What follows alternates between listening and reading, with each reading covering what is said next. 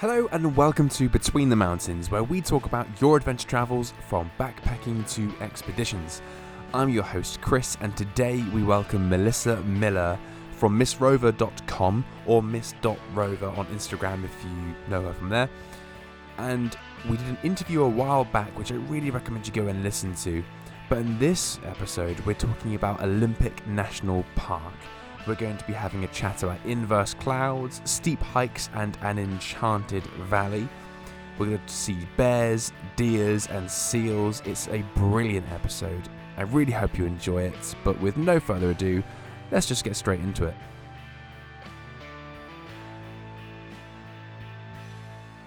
So, welcome, Melissa, back to the podcast. How are you doing today? Hey, good. Thanks for having me back.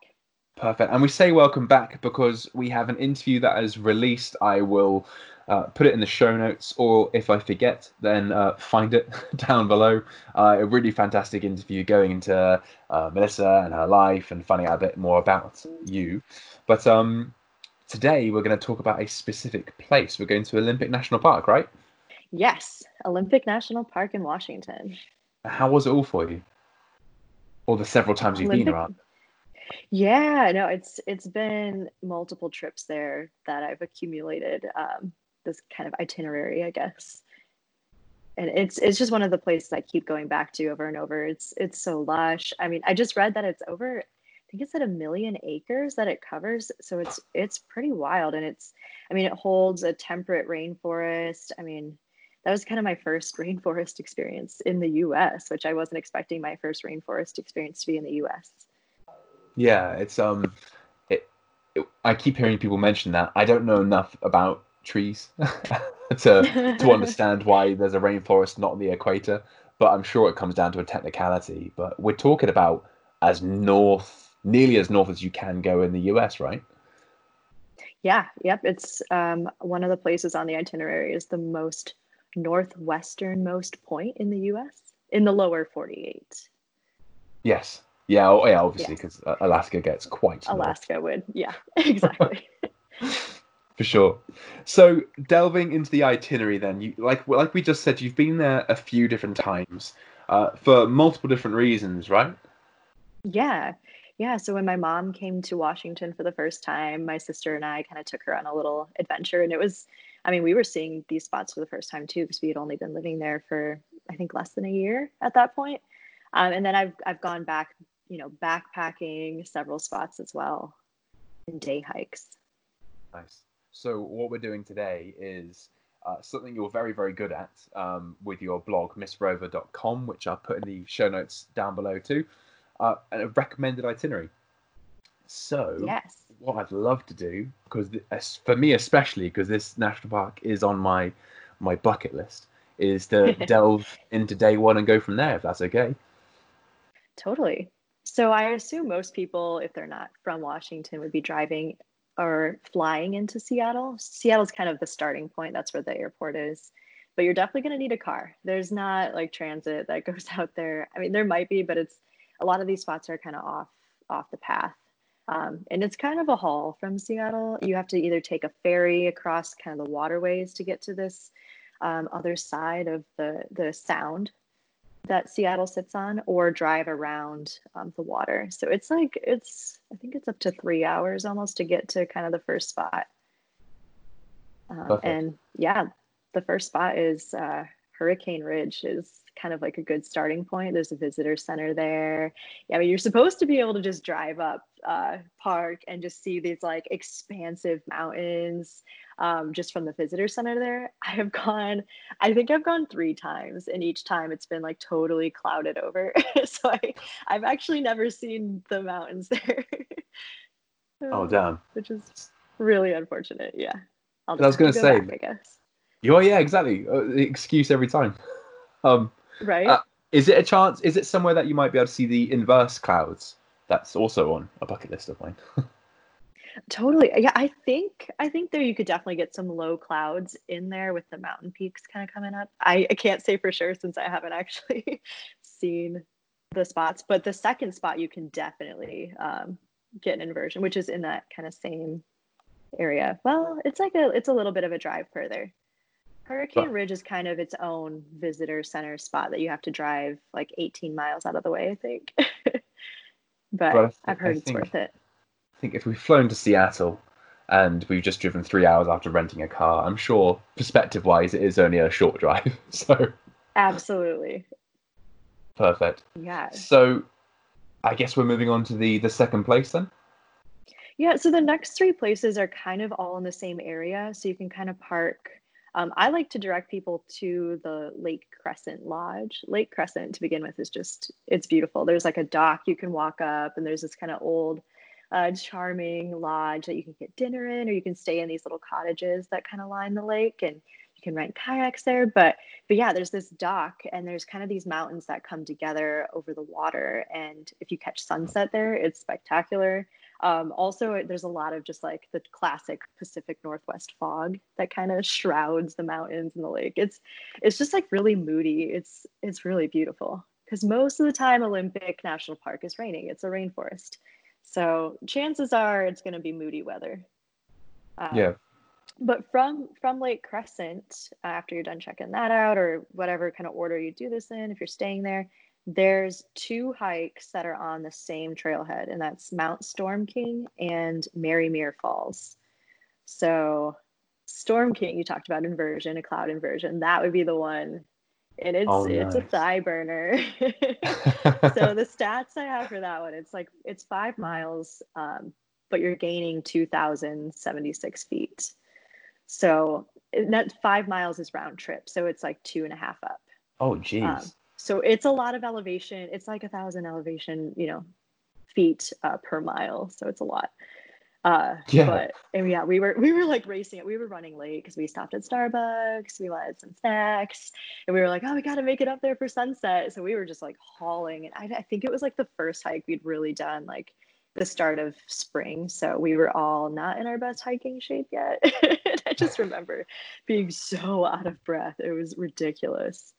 But I will warn people, this hike, I've had friends that have attempted it, and because of their fear of heights, they got halfway up and were like, nope, I can't do Really? it. Because, yeah, there's sections that have ropes that are attached to, like, tree trunks or rocks. I mean, they're solid.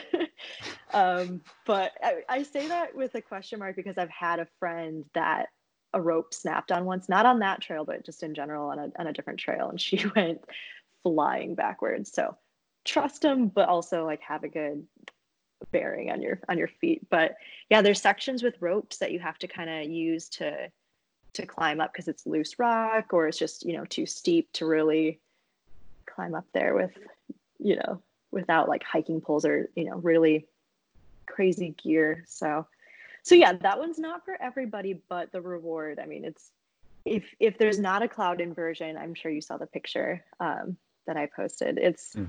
It's a lake down below, so there's mountains and a lake kind of center. But yeah, often I've seen pictures with the clouds kind of filling in that gap where the lake would be, and it's just Wow. crazy to see. That's Yeah, gorgeous. blew my mind. And you can't really even see the viewpoint until you kind of get to the absolute top. So you're just kind of like in the trees, doing your thing, hustling, and then you get up to the top and it's just like, whoa. Oh, wow. That's actually Yeah, that's highly handy to recommend. know because when I do big hikes going up, it takes every mental power in me to not turn around until I get to the top. Uh-huh. So it's nice to have that taken away from me. Right. Well, and I mean, I had to just keep telling myself like, okay, it's only 2.5 miles. Like, even though it's gonna suck, it's only 2.5 miles. Like, I can do it. Like, just get through it. So if that's not your style, if that sounds too intimidating, Marymeer Falls is just continuing the trail. So Mount Storm King Trail kind of breaks off to the left and it's marked. Marymeer Falls, you keep going. And it's labeled easy. My mom did it. She's in shape, but she's not like, doing 30-mile backpacking trips every weekend. So yeah, there's a couple like bridges that go over water. It's super lush. Like there's all the moss and then there's a waterfall, which who doesn't love a good waterfall? For sure, for sure. And with the steep hike, I know you mentioned some gear. We're taking ankle high boots, right? Yeah, I mean, you could get away with trail runners if you it depends on your comfort level. And, you know, I think the most important part is just knowing your body and what works best for you. Like if you know you have weak ankles, I'd say this is probably one to wear boots that go past your ankles. Because especially on the descend, when you're coming down those steep parts, like you really want to have good support for your joints. For sure. So anything else we need to know before we go on to the next location? I'll just mention also that the Marymeer Falls hike that I said is easy is only 1.7 miles, so it's really reasonable with Yeah, that's a nice hardly round any trip. elevation. Totally. That one's kid friendly, I would say. Kid friendly, I like that. Kid friendly. So yeah, that just knocked out 3 that you can easily do just by driving to one location. So if you only have like one day or you're like really trying to fit it in, I'd say that's really a good area to get the most out of it. For And sure. there's some other hikes like within Lake Crescent area that you can do that I just haven't, really written about them because I don't have, stunning photos. That's what people really care about. But there's so many beautiful, just rainforest hikes that you can do there. And it's all like if you're not from the Pacific Northwest, like the trees will blow your mind, the mosses, the greens, like all of them are beautiful. Perfect. That sounds ideal. Yeah. So then we decided to drive farther. So I, really wanted to show my mom around and plus knock off a few things off my list. Cape Flattery, that is the one where it's the most northwesternmost point, which is so difficult to say. It's it's basically Canada. I was telling you, like, you have to be careful if your cell phone wants to trip over into Canadian cell service. Like, you're that close just across the water is Canada. But it's on a native reservation, the Makah tribe. So you have to actually get, I believe you pay like a small fee to get like a parking permit to be on their land. And that's where you drive through to get to Cape Flattery. And it's a beautiful trail. It's short, it's like a mile. And there's some wooden bridges that you go along and you're kind of getting glimpses of the coast the whole time. And it's just these Oh, like they're like rugged rocks. They're like rock islands that just sit out in the water on their own with these trees coming off of it. It's really weird. It's crazy. It was kind of wow. my first time seeing that. So it's definitely beautiful. And they do say, I didn't get lucky enough, but they do say that you can occasionally see like gray whales, sea lions, and lots of birds, all that kind of good wildlife sightings. Yeah, for sure. Which is quite key for a lot of people. A lot of people don't just Yes. photograph still rocks and trees, although they're my favorite photos. Yeah. But this, I mean, it added an extra like hour and a half to our trip. There's nothing really on the way. You're kind of just going out there to that most northwesternmost point. So when people are kind of asking me like, okay, like I want to do all these, but like what one should I cut out for time? Like it's beautiful, but you can see kind of similar scenery if you go to some of the coastal beaches and also see more. But if you do have time, I definitely recommend going to Cape Flattery. Perfect. So it's one of those things where if you're running behind and you're not too worried about having said, "Oh, I've been to the most northern western," you're right. Right. That is hard to say. I Point. know, right? Most northwesternmost point. Yeah. Perfect. Although it looks like you're going around anyway. So as far as the map goes, which again, I recommend people actually take a look at the article that Melissa's written because it's got a Google map embedded on the webpage, which is brilliant. It does look like you're going around the park, and my knowledge of at least UK national parks is you kind of have to go around to be quick.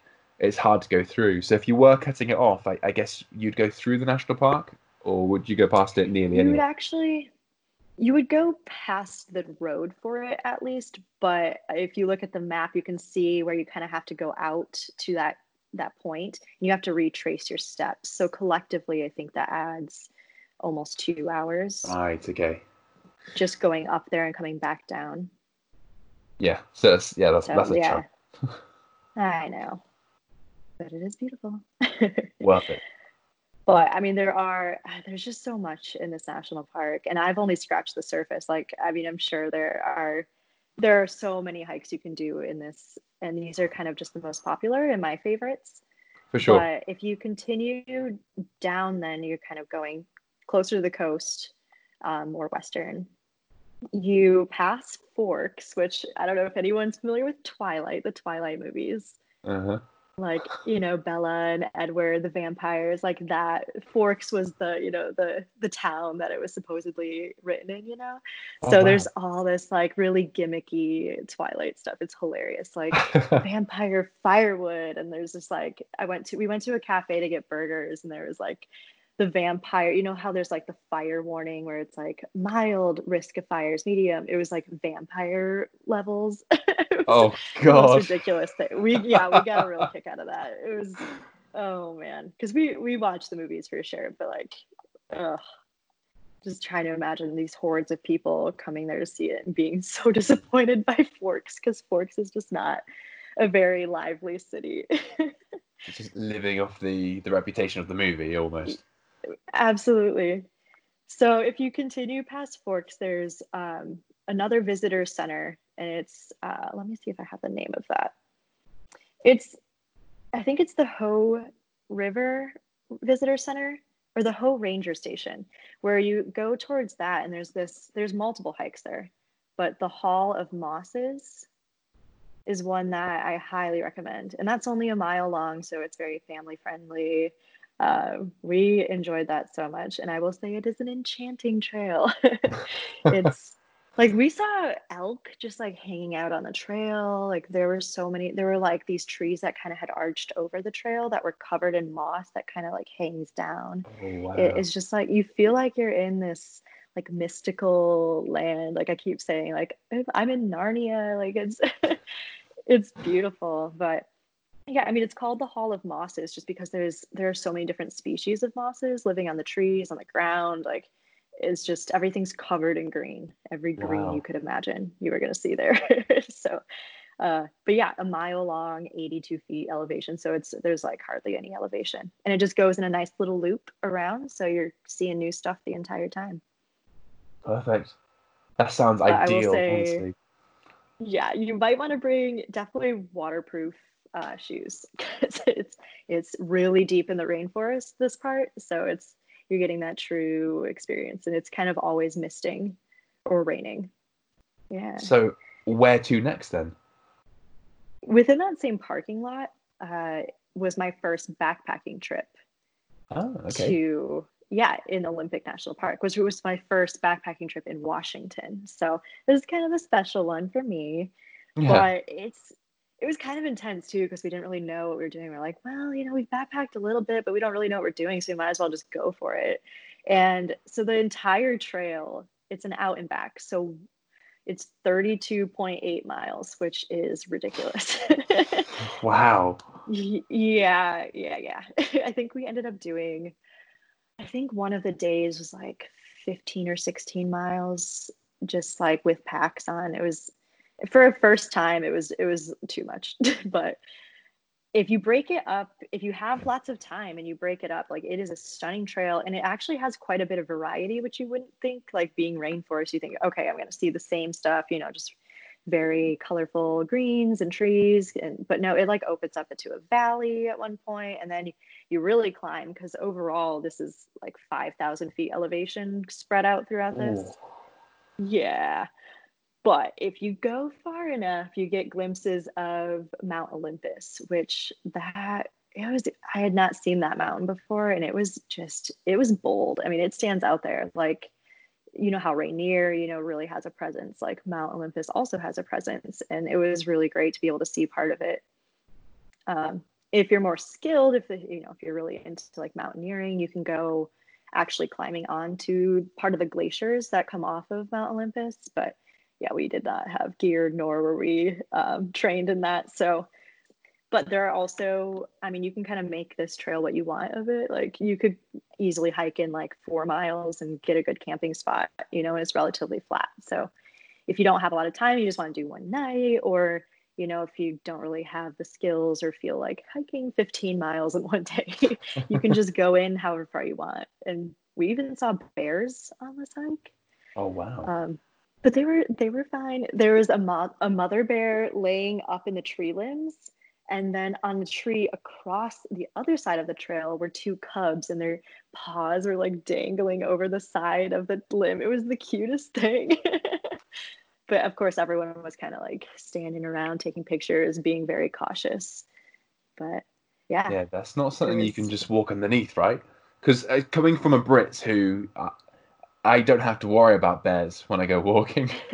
um, I guess the etiquette is give them a wide berth. You don't just think, oh, they're in the trees, it's fine, I'm walking underneath, right? yeah, I would say the best. Yeah, definitely being cautious, giving them their space, not disturbing them, because if you scare them or startle them, that's when they're usually going to act defensively. Mm. So definitely giving them their space. But I mean, with all of my bear encounters, I've never had any trouble. They kind of are timid, I would say, black bears at least. Perfect. Nice. And Yeah. a nice sort of touch with wildlife as well. So we've seen seals off the shore and we've seen bears in trees so Yeah. far. And I mean, this trail really has some great camping spots. Like we found one that was kind of off of this meadow, and it was in the trees. There was moss hanging down, like I described earlier, and it's this river is just going right by us, and it's just like glacier water, so it's like turquoise. And there was deer on the other side. Like just so beautiful, and you just felt like you were really out there, and being able to sleep to the sound of the water was just really great too.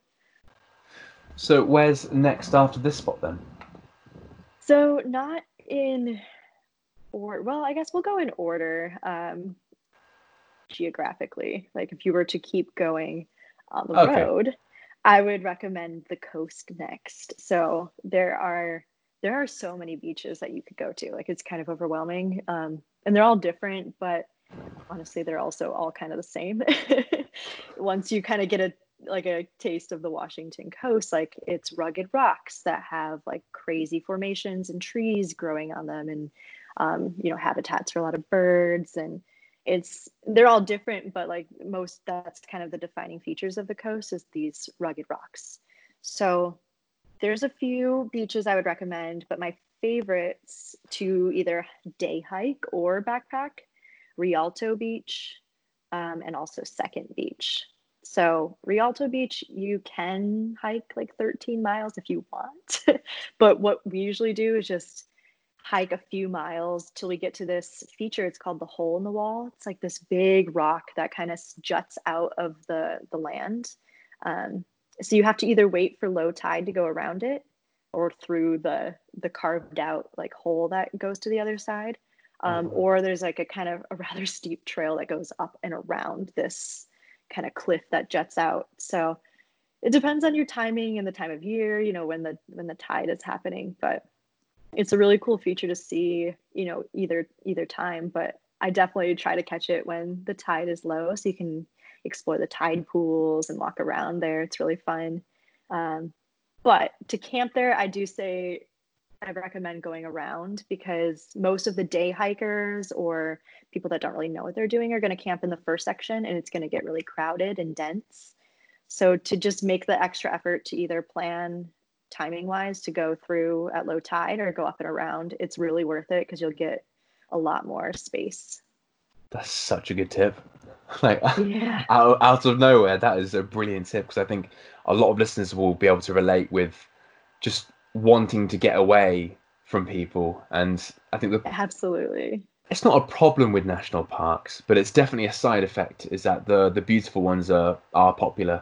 And so yeah, if you can get away and get a remote spot, that's fantastic. Yeah, I like that one. That's my favorite Yes. tip so far, actually, And you out of a kind of good have bunch already. options too. Mm. Like you can, if you want to camp on the beach, you totally can, but there's also like the land kind of goes up into these trees that you can also kind of get off of the beach if it's a windy night, you can kind of get some shelter in the trees. But if it's calm, like I love just being right up against the water. But you also want to be aware, if kind of look at where the tide goes to at full tide to make sure you're not, setting up your tent right on that edge. You don't want to wake up being drenched with the tide coming in. So being aware of that as well. Yes. Floating out to sea. Yeah. Oh, good morning, everyone. Uh-huh. Yeah. So I mean, camping spots can be as soon as like 2 miles in. So it's very doable. And Second Beach is the same. Second Beach is actually only like you're kind of limited by the land. Um, a similar like kind of cliffside juts out, but you can't get around it. Mhm. So um, I think you have like 2 or 3 miles of space that you can camp in, and similar situation where you're on the beach. There's lots of rocks. There's also a lot of timber that has kind of come in from the water, and it kind of piles up, and it kind of makes for some fun jumping around these logs. Sweet. Nice. Yeah, but prepare for moody weather. I mean, it's the coast and Yeah. it's Washington. It's not like California coast. It's pretty much always going to be probably 40 degrees Fahrenheit. Um, Yes, yeah. Well, that's worth noting. 40 yeah, degrees it's Celsius is the chilly. opposite. Yeah, yeah, I don't know Celsius. But one thing to note if you do decide to stay the night there, you do have to check in at one of the ranger stations to get just an overnight permit. They are free, usually. And but also like you need to rent a bear canister if you don't have one. And it's just this, for those that don't know, it's like a plastic cylinder because anything with an edge bears can like get into, or animals in general, and it opens up and you put all your food and scented items in there, so that way animals don't get into your food Ah. or smell it or come at you. Yeah, but it's not even, there's no bear problem on the coast. It's mostly just like raccoons are going to try to get into it, and you don't want to Rubbish. wake up and discover that your breakfast is gone. So Yeah. keeping it in the spare canister and keeping it like 10 feet away from your tent is ideal. As as someone, like I said, as a Brit, not dealing with this issue back home, when you said bear canister, I was thinking this can go one of two ways. This can go food storage or mace. I was Oh, thinking, yeah. I mean, I do carry bear spray, but not necessarily for bears. It's just, I just like to have it, especially as a female, traveling alone. You just never know what you're going to get into. So yeah. I feel a lot safer just having it in general. Well, it's a pretty But high not grade, everybody non does. lethal thing to have, so it Yeah, makes sense. it'll definitely stop someone or something in its tracks. Yeah. Perfect. Uh, So, anything else about the so, beaches we need to know at all? um, I don't think so. I think that covers it. Perfect. Where's next then? Continuing further south, it is a kind of another coast spot, actually. It's more beach, but Cool. it's another beautiful spot. It's the Tree of Life. So, Oh. I believe, yeah, I don't know how much further south it is, but it is kind of a hike down there. But you basically turn into this, I think it's pronounced Kalaloch campground day use area. And there's a kind of hidden, but not really. There's a trail off of that parking lot, and it will be marked. But if you go down, it'll lead you down to the beach, and it's short. It's like, I don't even think it's a mile long. But then you're on the beach, and there's this tree that's basically suspended between two sides of cliffs. Like the roots are just dangling in space, and Oh, somehow it's wow. been surviving there and living and growing, and I'm not sure how, but probably all the rain. Maybe, I don't know how it's, like, if the rain is hitting the root system, maybe it's still getting in. I don't know. I Are don't there some understand it, roots but on it the is side fascinating. still? There's a few, yeah, like I'm just, I'm looking at the picture right now. Like it honestly looks like claws. Like the roots are like clawed to the sides of I'm the just cliffs, and it's just holding on and imagining somehow these just, roots just working I don't know. overtime to make up for their mates who are just Right. having a nice time underneath. Yeah, right. My guess is that the soil and land underneath it just eroded, but I don't know. I don't know if this tree just like somehow, I don't know. I would like to know more. Well, I just recently did an interview with a place called Sherag Bolton in Norway, and the folklore there is that trolls came and placed this boulder between these two cliffs. So it's not feasible, but maybe some trolls did it. Right, maybe. Who knows? Some Norwegian trolls came over. Um, Oh my that's gosh. nuts. I think erosion is probably the best argument, but Google's probably your best Yeah. friend if you want to know. Yeah, I should do that. I should Google that after this. That sounds insane, man. But yeah, there's so many, it's just wild. Like all the spots along the coast here are just insane. And like if you just, I didn't actually mark this on the list, but if you drive like 10 more minutes south of this, There's Ruby Beach, which is another very famous beach. Like the rock structures there are very well known, and I think people say it's like the most beautiful. But it is out of the way. But if you have time, do it.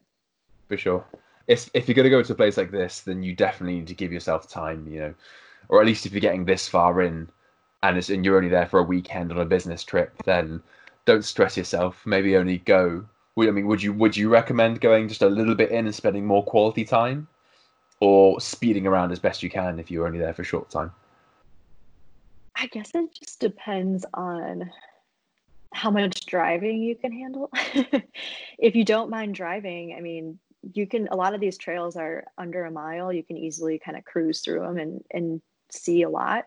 But it will involve a very long day and a lot of driving. When I went with my mom and took her, we ended up renting a cabin in Forks area that I mentioned earlier. So we were able to kind of split up part of the day. So the first day we did, the waterfall, Maramere Falls, the lake, that Cape Flattery, the most northwestern point, and then come down to the beaches where we were camping in a cabin, really. But and then the next day we woke up and did, the Hall of Mosses and some more of these beaches. So we had time to kind of knock out quite a bit. Perfect. So we've seen the Tree of Life. We've seen Ruby Beach. Yes. So I have one more spot that I've been to in Olympic National Park, and it might be my favorite, but it's not as accessible. It's more for the backpackers, I would say experienced backpackers, because it is a long one in, and it's an out and back. So there's not really like the other hike I mentioned, the other backpacking trail, you can kind of stop wherever you want and it's beautiful. There's views along the way. This one's kind of, I mean, it is beautiful on the way in, but you're not going to hit that viewpoint until you go all the way in. So it's 30 miles round trip. Oh. So that means, yeah, it's kind of brutal. So 15 miles in to get to the camping area. And it's called Enchanted Valley. And it is quite enchanted. But there's an old chalet where people would horseback ride out there and spend like a weekend. It was like a luxury, like lodging experience. So there's this abandoned building there that rangers can stay in sometimes. I think it's deemed unsafe at the moment, but it's pretty wild when you finally emerge into this vast valley and there's just towering mountains on each side. There's waterfalls coming down from the mountains. Yeah, I think we even saw a rainbow coming out of the waterfall falling down the mountain. It was absolutely ridiculous. Goodness. Yeah. So it's just these like mountains with streaming water. Basically, all the glaciers are starting to melt. And it's just these lush valleys full of like greenery, and there's a river flowing through. So you just have so much camping area, but it does get really crowded. I believe they're going to start. There was talk of starting to like limit permits, but as of right now, it's unlimited permits. But you still have to go to the visitor center and get a permit, or the ranger station. Do you know? And also bear canister again. Yes, yeah, which is food storage, as I now know. Yes. And as far as seasons go, do you know what's the best season to go in, both for visiting, but also if you did want to avoid those crowds in the Enchanted Valley? Wow. Yeah. What season's the best time to go? So because it's lower into the valley, there's the snow melts a lot faster. So I think it opens up in like, depending on weather, March. But I think we went end of April. So it was still, chance of being chilly, rainy, but like doable. And because of that, there were less people. There's still a lot of people. But as it gets into the summer, like end of May, June, July, like those are the busiest seasons. But a great thing about Washington is, I mean, stuff stays open through September and October even.